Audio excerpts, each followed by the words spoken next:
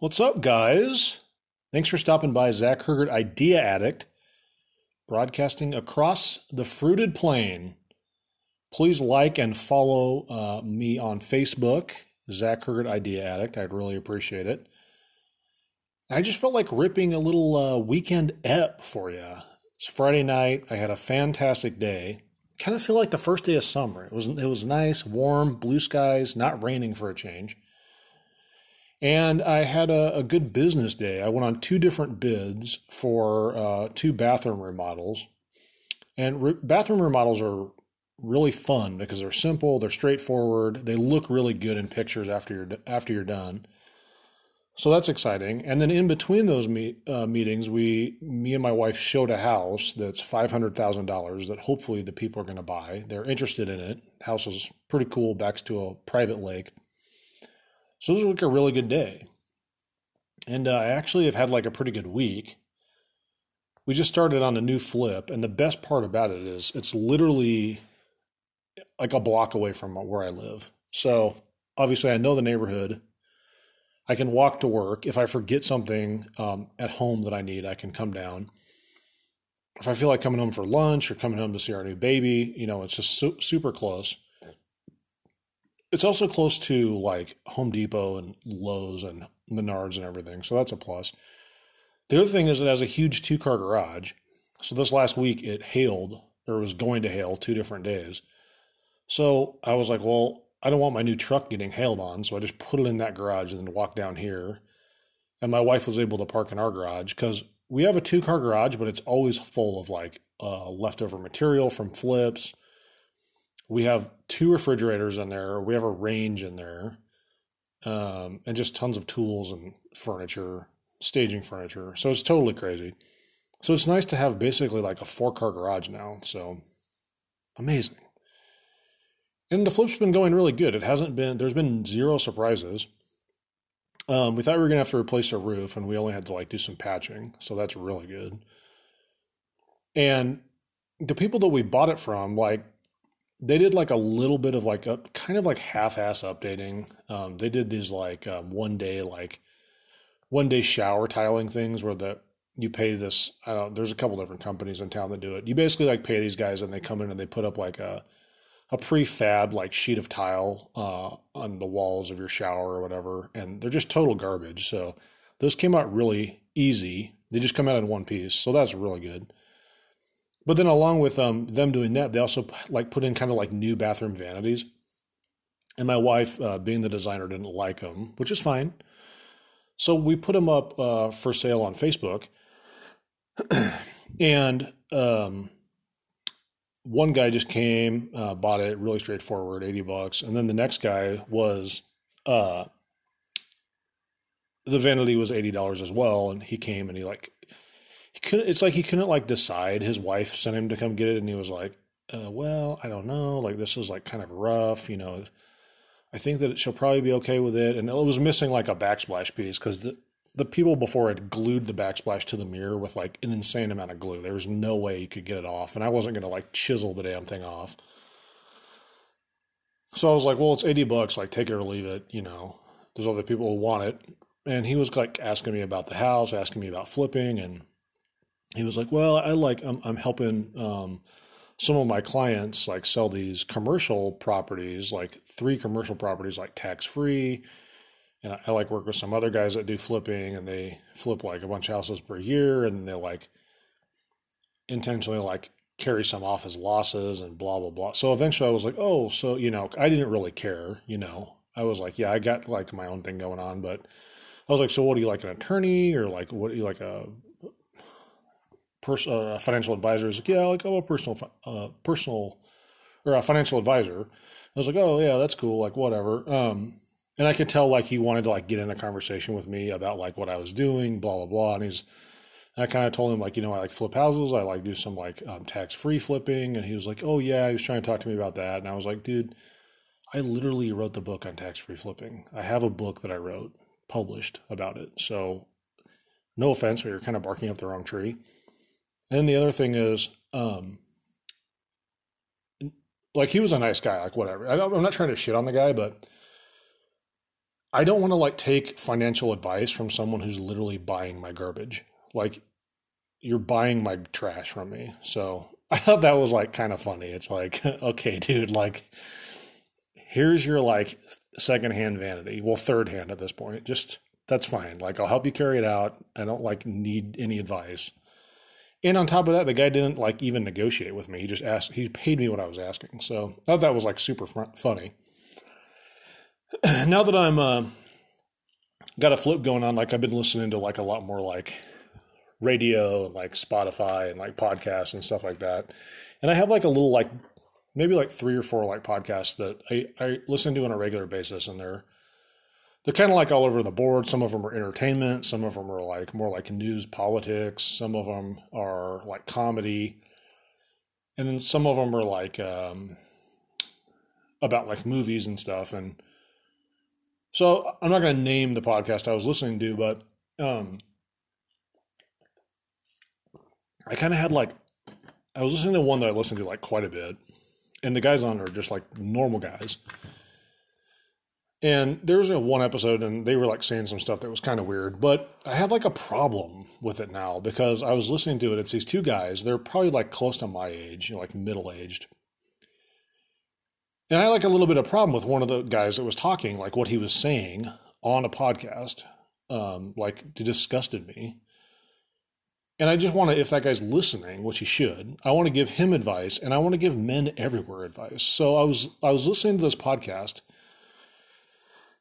and one of the hosts was talking about a reoccurring fantasy that he has about driving his truck out into like the woods, out into the mountains, and then just abandoning his truck and just walking out into nature and just like walking away from his life and just going out there and just living like a primitive lifestyle. Like, and he was like, well, the fantasy, this is kind of like this guy's philosophy. He was saying that everything in your life is just like window dressing, like bullshit. It's like not real.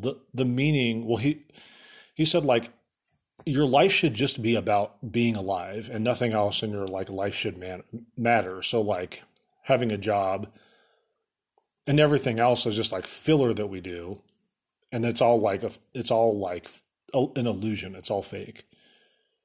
And he said that there's also, in his opinion, that there's no purpose to life. And I just thought that just like disgusted the living hell out of me. And here's a couple reasons why. And I think I turned the podcast off right there because the guy's a fucking loser. That's like a loser attitude, for starters. The guy has a wife and 2 kids. So he's basically saying like every day I think about just saying, fuck my wife and my 2 kids. I'm just going to like go out and like live in the woods in nature like a wild man. And I like have a problem with that because you're basically shitting on your family in a public forum. Anyone can listen to the podcast. What if your wife listened to it? What if your family members listen to you saying like, every day I think about abandoning this stuff because it's just an illusion? I mean, that's like a pretty crappy thing to do. The other thing is you're showing weakness to everybody that would ever listen to your podcast. So all those beliefs, I mean, that's just like a weak mentality, and saying that like, I mean, that's like a cry for help, basically. If you're saying like everything's an illusion, I think about abandoning it every day. There's no meaning to life. In my mind, that's like a huge cry for help. And it could actually be like a subconscious cry for help, because he was saying it like, I guess with like an upbeat, like very matter of fact, where he's like, well, I mean, the only real reason that you should have to be alive is to like stay alive, is to like get your next meal. And it's like, hey, fuckface, people previously in history took care of all that shit for you to make your life better. Life and existence gets better the farther that you like go. So if you ever look at history, like I always talk about, like you need to like study history. I guess you have to need to study history so you're not a boneheaded fucking moron like this guy who's like, well, we should only be like thinking about where our next meal comes from. People like my ancestors figure that shit out for me, so I don't have to worry about it. You know what I mean? So they just like drove me insane. And it's like your audience, like, dude, I'm listening to this podcast not for like, I don't want to hear that. Like, I don't want to hear your like dystopian, like nihilistic view of life. Like, it's an entertainment podcast. Like, I don't want to hear that.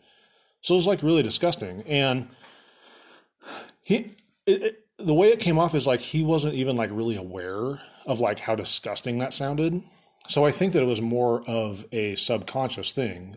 His that reoccurring fantasy is basically his subconscious like sounding an alarm in his head, and he was too stupid to like figure out what that like daydream or that fantasy really meant. And I'll tell you, and him if he's listening, that means that you like hate your life and you need to like change something in your life. Maybe it's like too routine, you're doing a job you don't like, maybe you live somewhere you don't like. You just like need to make a change. You don't need to fucking walk off and abandon everyone who like relies on you. That's horrible. And you sound like a pussy and a loser. So you just need to like make some like major changes in your life that aren't abandoning your family. So I think that we all need to be like really, you need to be really, really cognizant of like where your subconscious goes. And obviously this guy's subconscious goes to this like daydream. Well, we always have things when you're like not being like mindful of what you're like thinking about. You have your subconscious is going to like basically determine like what you're thinking about. And that's something that like if you want to be successful, or even if you just want a life that you don't hate, you need to pay attention to your subconscious, because your subconscious is really what determines like your life. So like subconsciously everything you do like day to day is like basically your subconscious. So like any routine that you have, like let's say you get up at a certain time, you like take a shower, you do things in a certain order, all that stuff is like subconscious. But if you're not careful, like your subconscious like gets lazy and you just do things that feel good, and it doesn't necessarily like improve your life. So that's my little rant about first of all, not showing your weakness to the outside world, and then second of all, minding your subconscious and really being like cognizant of like what you're thinking about. So anyway, that just like that, I don't know, that just like really bothered me. It bothered me as a listener, and it also like bothered me because it made me feel bad for the guy. So the whole thing was just disgusting. It just turned me off.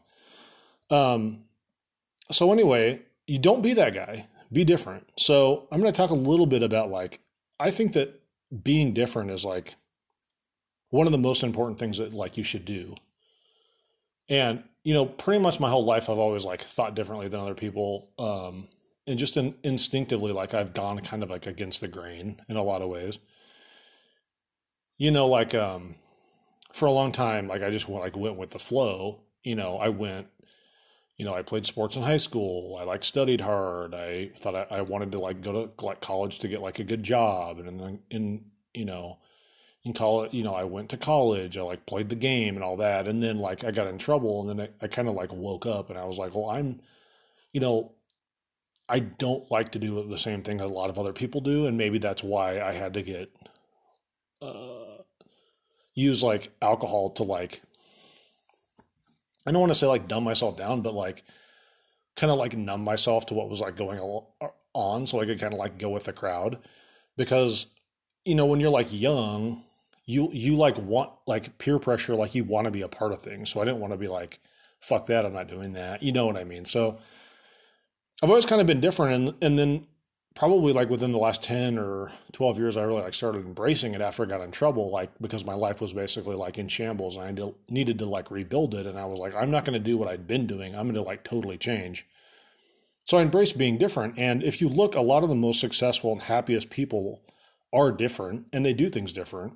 And I think that it's really important, if you want to be successful, if you want to start a successful business, if you want to be a successful entrepreneur, or just even like a happy, successful person, you have to be different, and you have to like go to the beat of your own drum, I guess, in a lot of ways. And I think you have to act different, and I think you just have to do things differently. So, I mean, just think about like, and I always say like, I feel like from the time we go to kindergarten all through school, like you're basically like conditioned to be the same as everyone else and like act the same and you're going to school to like get an education and get like a high paying job and blah, blah, blah. And like all this thing, you're like, they want you to be like lockstep, you know, and there's like a lot of reasons for that. One is like it keeps the kids like under control if everyone has the same goal and there's no opposing goals like going on in the classroom. The teacher can like control what's happening. So that's kind of like ingrained in you throughout school, and then if you get like a corporate job or like a normal job, 9 to 5 office job, it's kind of the same. They set up like the path to happiness, I guess, at the company and like social norms and all that. Well, not so much social norms, but like the path to happiness and like you get into the game and all that. So it's like if everyone is like shooting for a high paying job, I mean, just think about it. So if you have 200,000 people and they all want to be like a mid, and let's say you have 200,000 people and they all want to be the number like 10 person at Facebook who makes like $2 million a year. There's only one position for all those people that want to do that. So it's just not going to work out if you think about it rationally. So if everyone wants to get like a cushy corporate job, high paying corporate job, or like here's kind of like when I was in college, it seemed like everyone wanted to go to law school, right? So like everyone was studying for like the LSAT, and I was like, well, like I would like really like to be a lawyer. I think that would be like a good fit for me. That's what I thought back then. Now it's like I'm happy I didn't become a lawyer. That'd be a fucking terrible fit for me because you have to like dress reasonably every day. I go to work every day in sweatpants. Well, now it's summer, so I wear cutoff sweatpants and a t-shirt. You can't wear cutoff sweatpants and a t-shirt as a lawyer. So that would have like not worked for me at all. But I was kind of like going with the crowd, and I was studying to take the LSAT. And I took like, I think like a Kaplan class or something like that, where like a whole bunch of like people were in there like studying for the LSAT.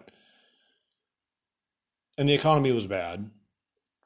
And I was reading all this stuff about how like lawyers, they're just basically like turning out lawyers because there's so many law schools. And there's all these different tiers of law schools. And I was like, well, my practice LSATs, I'm like I'm not going to be going to like Michigan or UCLA or like any like top tier like law school. So like, what am I doing here? It's just not like a good fit. And there's like a saturation of lawyers. That's why when you drive through big cities, there's like tons of humongous billboards that are like referral sites for law firms, or just like tons of billboards of like different lawyers. And it's like at that time there was just like too much of a saturation. So, if everyone's shooting at the same target, it's good to be different, like aim at another target that other people aren't looking at. So I think it's good to be different when you're looking for a career job. I also think it's good to be different when you're thinking about like investing. So lots of people invest in the stock market because they don't know any better, or most of the time they don't know any better, or like they have a 401k, so their employer matches it and they have a limited options of where they can invest their money. And then also like the best way to invest in the stock market is that you buy low and sell high. But if you think about it, everyone has this herd mentality. And when the stock market is going really good, like it was like a year ago, everyone like wants to put their money in it. So they're buying high. And then when something happens like the coronavirus or like a financial crisis, everyone freaks out and they pull their money out. So even though the correct way to do is to buy low and sell high, everyone basically does the exact opposite. And that's the herd mentality I'm talking about. So I'm not talking about like you have to be a total freak and do things totally differently. I'm just saying like if you act a little bit differently, shoot at a different target or do the opposite of the herd, it's going to improve your lot. And today's idea is pretty simple. I mean, it's a real simple, straightforward idea. And I got to say, like before I was into real estate, I didn't even like know this existed. I actually thought that this was illegal. Isn't that ridiculous? Like I thought that this idea was completely illegal. I didn't think you can even do this on your own, but it's not, by the way. And if you do this, you can make a lot of money. And what it is it's private lending. So when I'm talking about private lending, I'm going to be talking specifically about real estate because that's what I know and I'm familiar with and that I do. I know there's also like private lending, like private payday loans. I kind of touched on that a couple episodes ago, or like private like funding for cars, like if you have a car dealership. But for this idea, I'm just talking about like doing private lending for real estate. And, I work with private lenders all the time. I've done some private lending. So I flip houses. And like I said, um, a couple episodes ago, like I don't invest any of my own money. So I use private lenders to flip houses, to buy the houses, to fund the rehabs. Like I'm already like managing all the guys working on it and doing some of the work myself and making sure that I'm getting a good deal when I buy it, making sure that all my subcontractors and construction things go off without a hitch, and then I sell the place. So I'm taking on all the risk by signing the loan documents, and I'm also like doing all the work. So I'm not going to invest my own money. That doesn't make any sense to me. I'll invest other people's money and spread the risk out between me and them. And it's like a win-win situation. So like I flip a house, I make a lot of money, and my investors make a lot of money. And anyone can really like do this on either side. So anyone with extra money to loan money can do this, and anyone who wants to borrow money, like someone like myself, can use private loans to purchase real estate. And you can loan money to do, you can lend money to do like all kinds of different real estate transactions. So some people will lend money to, like, let's say, well, here's one scenario that I know people do this. So let's say you have somebody, and for example, like my plumber, he has been a plumber for like 15 years, and he's in the plumbing union. And 13 years ago, so for the first 13 years of his career, he was a union plumber for like a big plumbing company in town. And then like a year and a half ago, he took over his dad's one-man union plumbing like contracting firm. So he went from being like an employee of a big plumbing company to like a owner of his own like plumbing practice in the union. So he's been a plumber for 15 years, and he was taking over his dad's business. Well, his dad's been in business as just a solo plumbing firm for like 30 years. And he wanted to buy a house. Well, the problem was they were like, well, you've only like had this job as a plumber for a year and a half, which, yeah, like that's true. He only has like receipts from like owning his own like plumbing firm for a year and a half, like out on his own. But he's been a plumber for 15 years. He's taken over his dad's firm, which is like been in business for 30 years. He already has customers, already has work. But because of underwriting like guidelines at a bank, they couldn't loan him, like use a conventional loan or FHA loan to like loan him money to buy a house. So that's like pretty ridiculous because he's not going out of business. He has like disability insurance through the union. So if he fell off a ladder and like broke both his legs and he couldn't work for like 6 months, he would still be getting paid.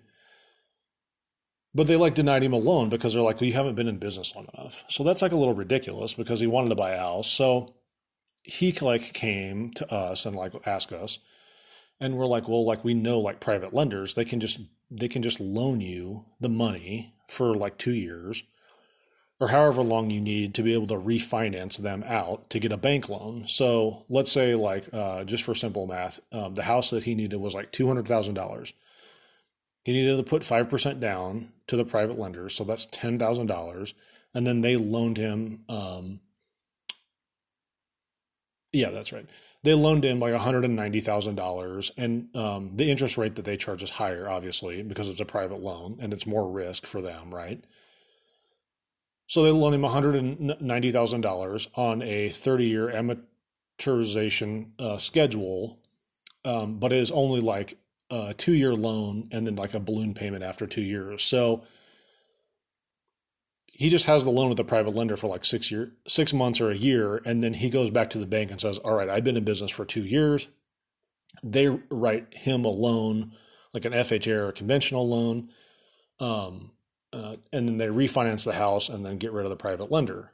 So like in the meantime, the private lender is getting like between 6 and 8% for Basically, I guess I would call it kind of like a bridge loan. The way I use private lenders is I use them on a flip, and I use them for like purchasing, and also for like doing the repairs. And it can be like a variety of different like interest rates I'll pay the private lenders depending on the amount of risk that they're exposed to. So let's say like I need to buy something that's like pretty expensive and I have to get multiple lenders involved. So let's say I buy something that's like $500,000 and my pool of lenders, let's say they only have $250,000 each, and I need $500,000 to buy the house, and I need another $100,000 to like do the repairs. So because uh no one is going to have like a clear like first position as far as like no one's going to be lending me all the money. So I'm going to pay them like a little bit higher like interest rate because um there's going to be like basically like three liens on the property. So if I really shit the bed and like something happens or I can't complete it or like the market like totally bottoms out, um and they had to like take it away from me, like they would just get like a 1/3 share between the three of them. So I might pay them a little bit like higher interest rate on that.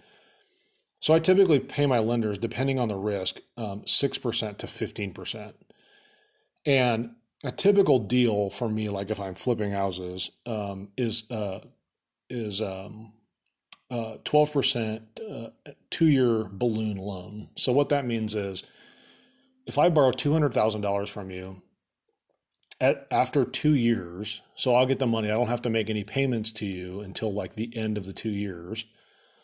Um, at the end of 2 years, if I take it out for 12%, like at the end of 2 years, I would be paying you, if I had $200,000, like all close to 50 grand, I guess. Well, no, let's say let's just do easy math. So if I borrowed $100,000 from you, it would be a 2-year loan. And at the end of the loan, I would owe you uh, $24,000 because it'd be $12,000 each year. So after 2 years, it'd be $24,000. Or a lot of times what I do is I'll say like, I'll take this loan out just for like the length of the project. So at the end of the project, I'll just pay you back all of the interest in like a balloon payment when I sell the property. So if it's like 6 months, I take it $100,000 from you at 12%, I would pay you $6,000. Sorry, that got a little confusing. My bad. So that's like a typical like flip deal for me. So like if you're like a investor, a private lender for me, like those are like pretty good returns, right? And the only real risk that you have is if I completely fuck up, if I make a bad deal, or the market drops out, or my construction costs run so far over that I'm like upside down at the end of it. But like, let's say you find somebody like me who's been doing this for a long time and knows what they're doing and has a good track record and has never lost their investors any money. I've paid my investors every cent and every cent of like interest that I owe them because I know if I fuck up and my lenders don't get the money back, that they're never going to lend me money again. So I'll pay my investors back before I pay myself. Because without investors, without lenders, like I'd basically be screwed. I'd be investing my own money, which I don't want to do. So let's say you're like, yeah, I have some money and like, I want to do this. How do I get involved in this? So if you want to get involved, you can contact me. um, Or what you can do is you can go to like a local real estate like meetup or a local real estate like investors club. They're in like every like major city or even like medium-sized cities, especially right now too, because real estate is like still like pretty sexy. And kind of the scenario I talked about, like six to 15% like returns, like those are like pretty standard. Um, so you want to just basically go to like a real estate meetup or real estate investors meeting and just like start networking, and you'll get like an idea of like who the people are who do flips, who do rentals, the people who know what's going on, the people who don't know what's going on. So you kind of just have to like do your best to like vet these people and kind of like get to know them, get to like know their track record. And a lot of times like in these groups, there's also going to be people there who are just like there to like do private lending. And a lot of these guys are going to be people who have like a lot of rentals, and they a lot of times like have like done flips in the past, but they're like just too old. Not too old, but like they've done it. They don't really want to do it anymore. It's just easier for them to loan out money. And these are good people to like partner up with, because um, you can maybe like partner up with them. Like say like they have $400,000 to loan out, and you only have like 25. You could basically like pool your money in with somebody like that, and like share in the returns that way to kind of get your feet wet. And so people like use private funding for flips. They use it on like bridge purchases, like I talked about. And then a lot of people just use them for like just regularly like buying rentals. So the way that would work is like, let's say like I wanted to buy a rental. And what I want to do with my rental is I want to like buy something really cheap, and then I want to like rehab it and then bring the value up high enough to be able to get a regular bank loan on it. But in order to get like a regular bank loan on a rental, a lot of times like and to do this like a refinance, I'm going to need to have like a renter in there for a specific period of time, and that period of time is called like a seasoning period. So a lot of times it's like 6 months. So like let's say in this scenario, um, I need like $100,000. Um, and what I'm going to do with the $100,000, I'm going to purchase the property and I'm going to fix it up. But the property after I fix it up is going to be worth like 150, and I'm going to be able to get like $1,500, or yeah, let's say I'm going to be able to get $1,500 of rent out of it after I rehab it. But I don't have the money. I need a private lender, and a bank isn't going to lend me the money to purchase it and like fix it up. So what I'm going to do is I'm going to borrow the $100,000 from a private lender, fix the place up, put a renter in there for 6 months, and then at the end of the 6 months, then I'll be able to go get like a regular bank loan, and that'll refinance out the private lender. So there's a lot of different scenarios where you use private lending in real estate. And I think that's a really good avenue because you can get like really high returns, right? I mean, a 15% return for a year, you're not ever really going to get that in the stock market unless you're like someone who knows tons about the stock market, right? Or if you're following it every day, or if you're in that industry. So that's the idea of the day. It's pretty straightforward, but it's like really powerful. It's a really good, I really like that one a lot. I think that's an easy way to make money. And, I know people who do that and they make a lot of money. So moving along to the business for sale that I like, and I really like this one because I'm familiar with this kind of stuff. And what it is it's a pre-engineered steel building and drywall contractor in Texas. And I don't think it says where exactly it is in Texas. It says located in West Texas. This company is a general contractor specializing in providing pre-engineered steel buildings, commercial drywall, and acoustic ceiling installations for hospitals, government agencies, universities, and schools. So it's a pretty interesting. They want 1.5 million for it. But here's the kicker. This thing cash flows $755,000 a year, and it does a gross revenue of 6.8 million. Those are real good numbers. The other thing is pre-engineered steel buildings, like putting those up, assembling them and everything like that, and getting permits for those. That's like pretty straightforward. So a lot of times like a pre-engineered steel building, that's going to be for like maybe like a small business. Maybe like on someone's land that has a farm or like a cattle ranch or something like that. The other thing is drywall. That's like a pretty straightforward business. I guess for me, this is straightforward because I'm like familiar with this kind of stuff. I'm familiar with construction. It's also good that it's like in commercial, because if you like land a job, like putting in drywalling a hospital or putting in acoustic ceiling tiles at a hospital, that can go on for like a long time. So if you land a couple of those, like you're set for a while. Also, like doing work at universities and schools and stuff, like that's pretty solid because those are like big contracts that go on for a while.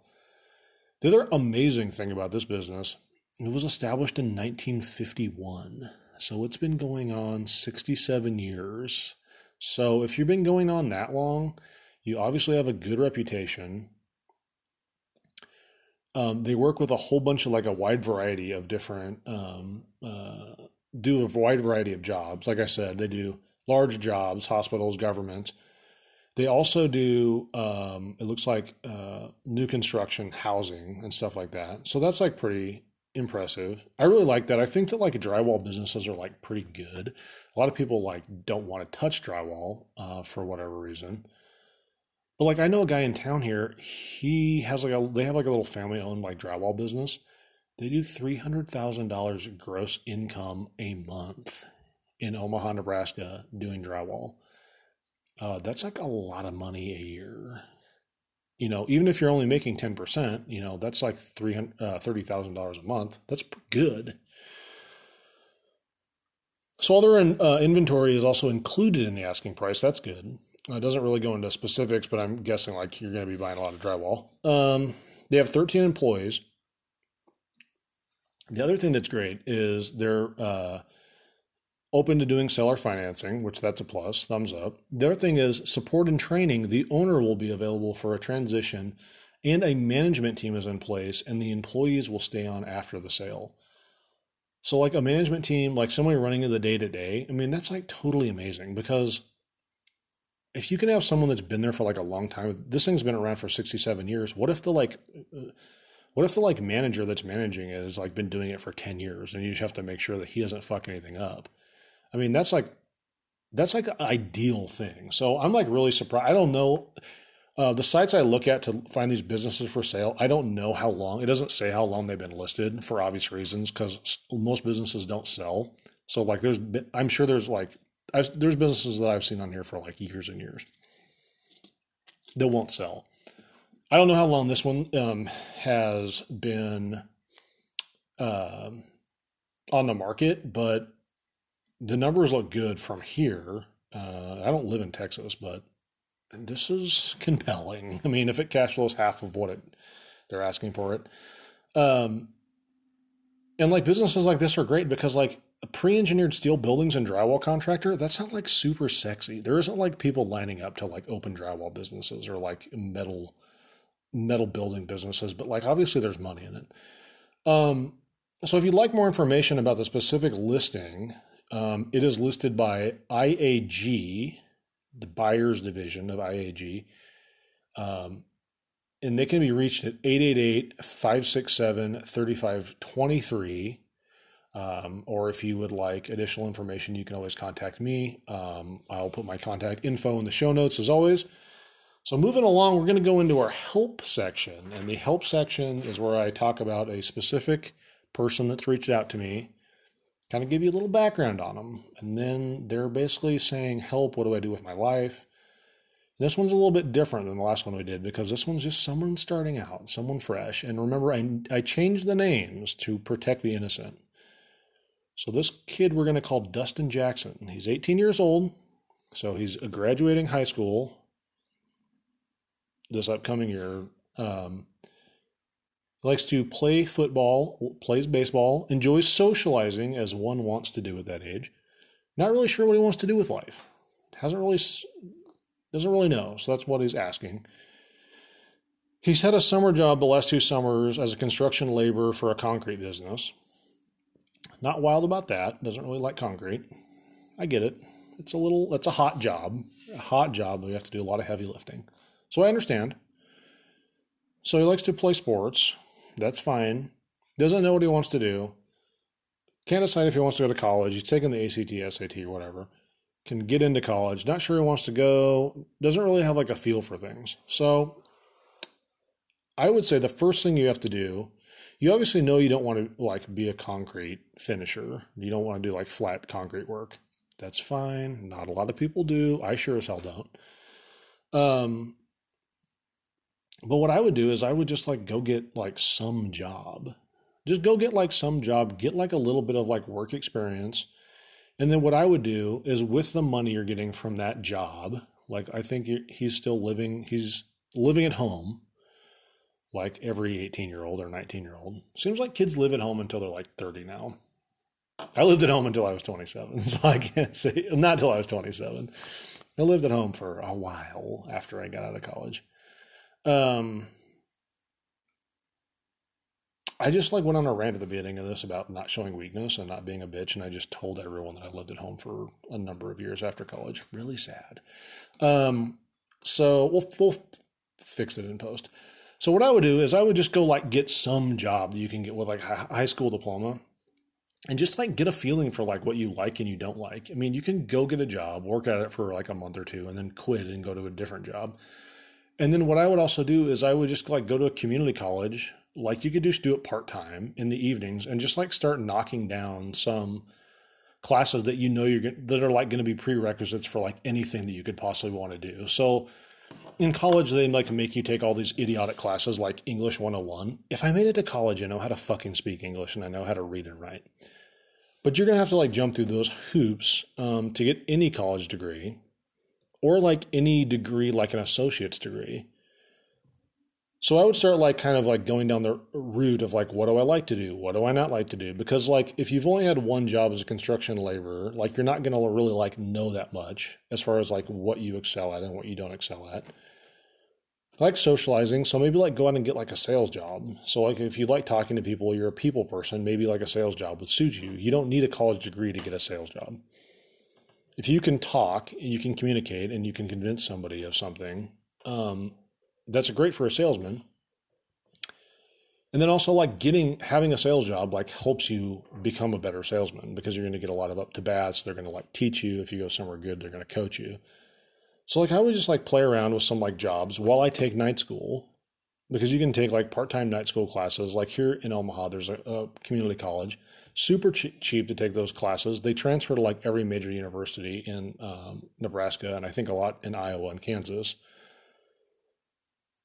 So like maybe you'll get like a feeling for like what you want to do like while you're working these jobs. And because you're going to have a job, you're going to be able to like pay for these night school classes you're taking. So you're not just going to be like spending money at a university, racking up all the student debt.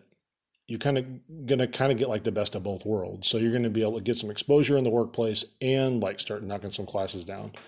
So that would be my advice, is to find out what exactly you do and don't want to do while you're knocking out some prerequisites. So Dustin, go that route, see how it suits you. If you're like, I definitely want to be a chemist or something like that, then like go to a university. So that's my help section.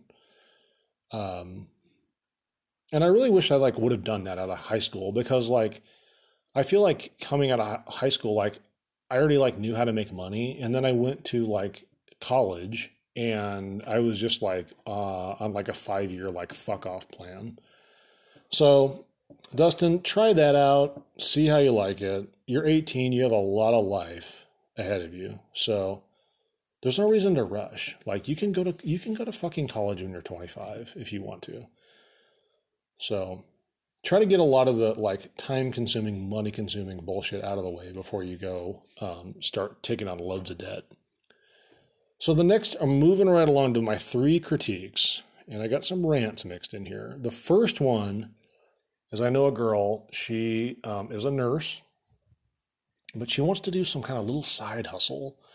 And she wants to, I don't know exactly which one, but she wants to get into multi-level marketing, maybe like selling makeup. And I know people like have a lot of likes or dislikes about like multi-level marketing. But let me like lay it out this way. So this girl has only ever like been a nurse. She's never like done anything entrepreneurial. She's never like done anything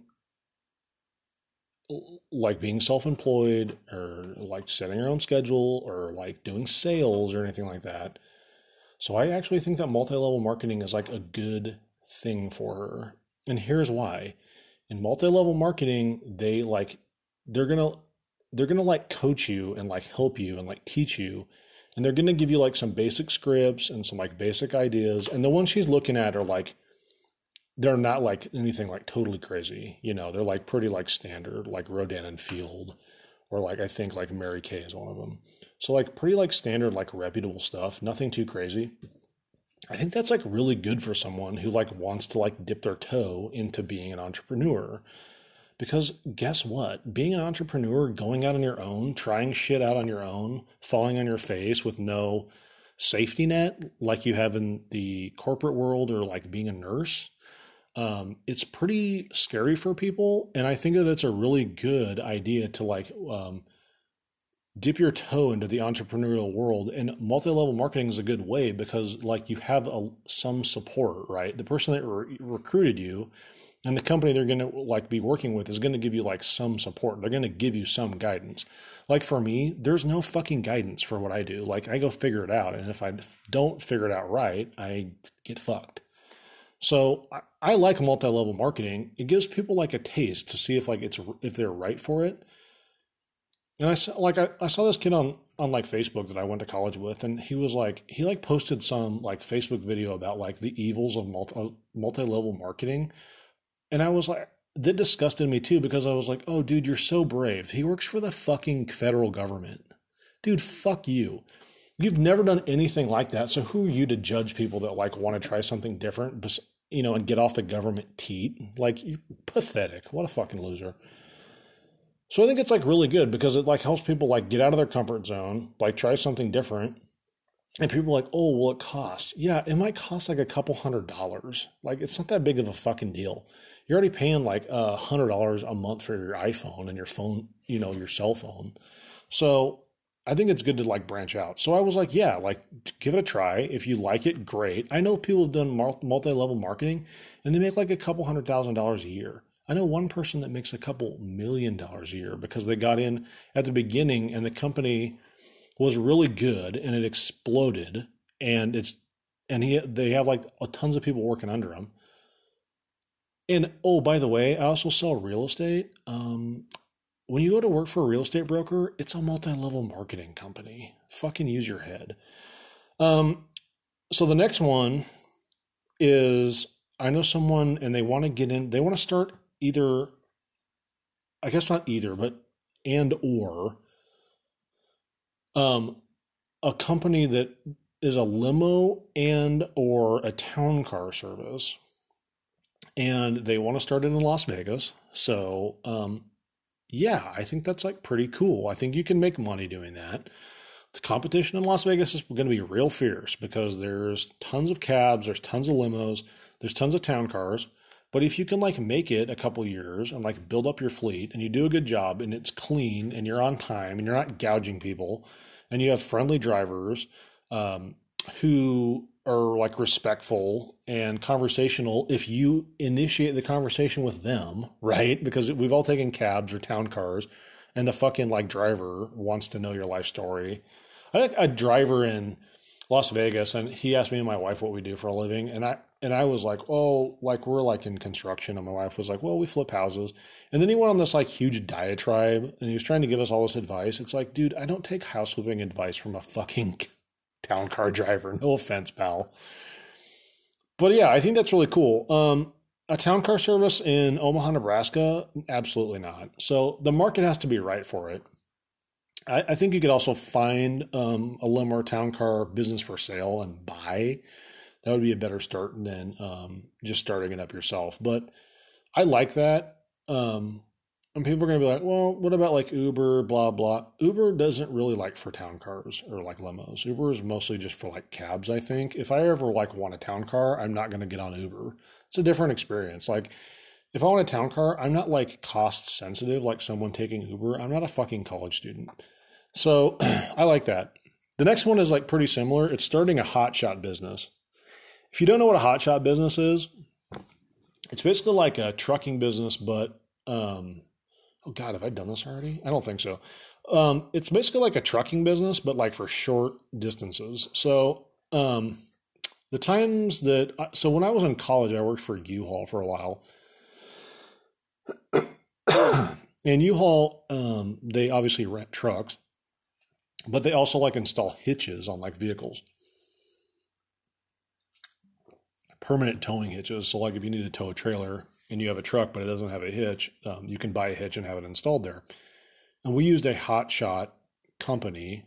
And what they would do is if like we didn't have the right hitch in Lincoln and we needed it, this company, this hotshot trucking business, what they would do is they had trucks that like basically just ran between Omaha and Lincoln all day long. And they would transport like items, usually like obviously like business to business items. So like for us, they would transport hitches. For other companies, they might transport like industrial equipment or like industrial supplies. So they might like bring pretty much like anything you can think of. So they might bring like something like the railroad might use them to like bring, well, not the railroad, that doesn't make sense.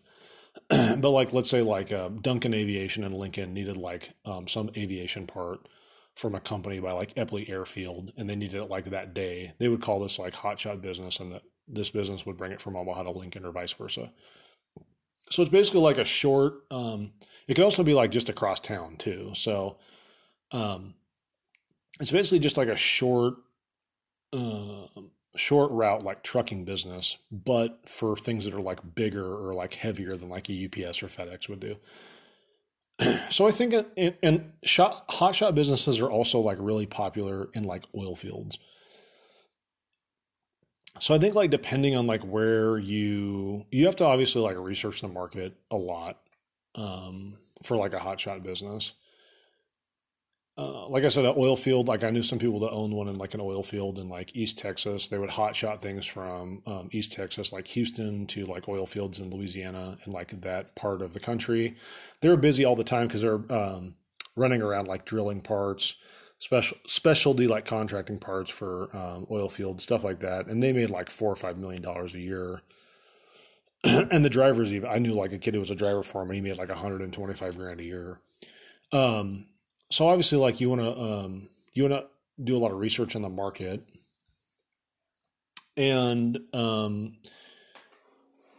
obviously you'd have to just you're going to have some like capital investment because you need like a truck that can haul stuff. You need like like a DOT and everything like that. But I think it could potentially be good if you're like in the right market. I know that the place in like Omaha that serves like Omaha, Lincoln, Des Moines. I know that they've like really expanded over the last like 5 years. So obviously there is a demand out there for it. So I like that one. Hopefully I haven't done that before. Now that I'm like talking about it, it seems kind of familiar, but hopefully I haven't done that before. But hotshot business I like. And a lot of places too, like a hotshot business, they might just like do deliveries. So like I know a guy here in town that has a different one, and he just does like deliveries for like plumbing parts. I know other people that have them that just do like deliveries for like appliance like retailers. So here in Omaha, we have a company called Nebraska Furniture Mart. It's also in Kansas City and Dallas. And the company that does all their deliveries is actually like not Nebraska Furniture Mart. It's a third. It's its own business. It's Ford Van Lyons, and that's basically all they do. Is they're just a hotshot service for Nebraska Furniture Mart. So anyway, I think that's good. Appreciate you guys joining me today, stopping by. Please follow me on Facebook. Please also subscribe to the podcast wherever you're listening. And I guess I've actually been lying to you. I actually don't think this podcast is on Apple Podcast. If I go to Apple Podcast on Google, it comes up. But according to Anchor FM, which is what I record this and distribute it on, I'm not on there. So I have to figure that out. So for all you Apple listeners, I apologize. I've been lying. But I'm definitely on Spotify. So you're probably listening on Spotify. Subscribe there. And like me on Facebook and follow me on Facebook. And also on Instagram. So anyway, appreciate you guys stopping by. Until next time, later.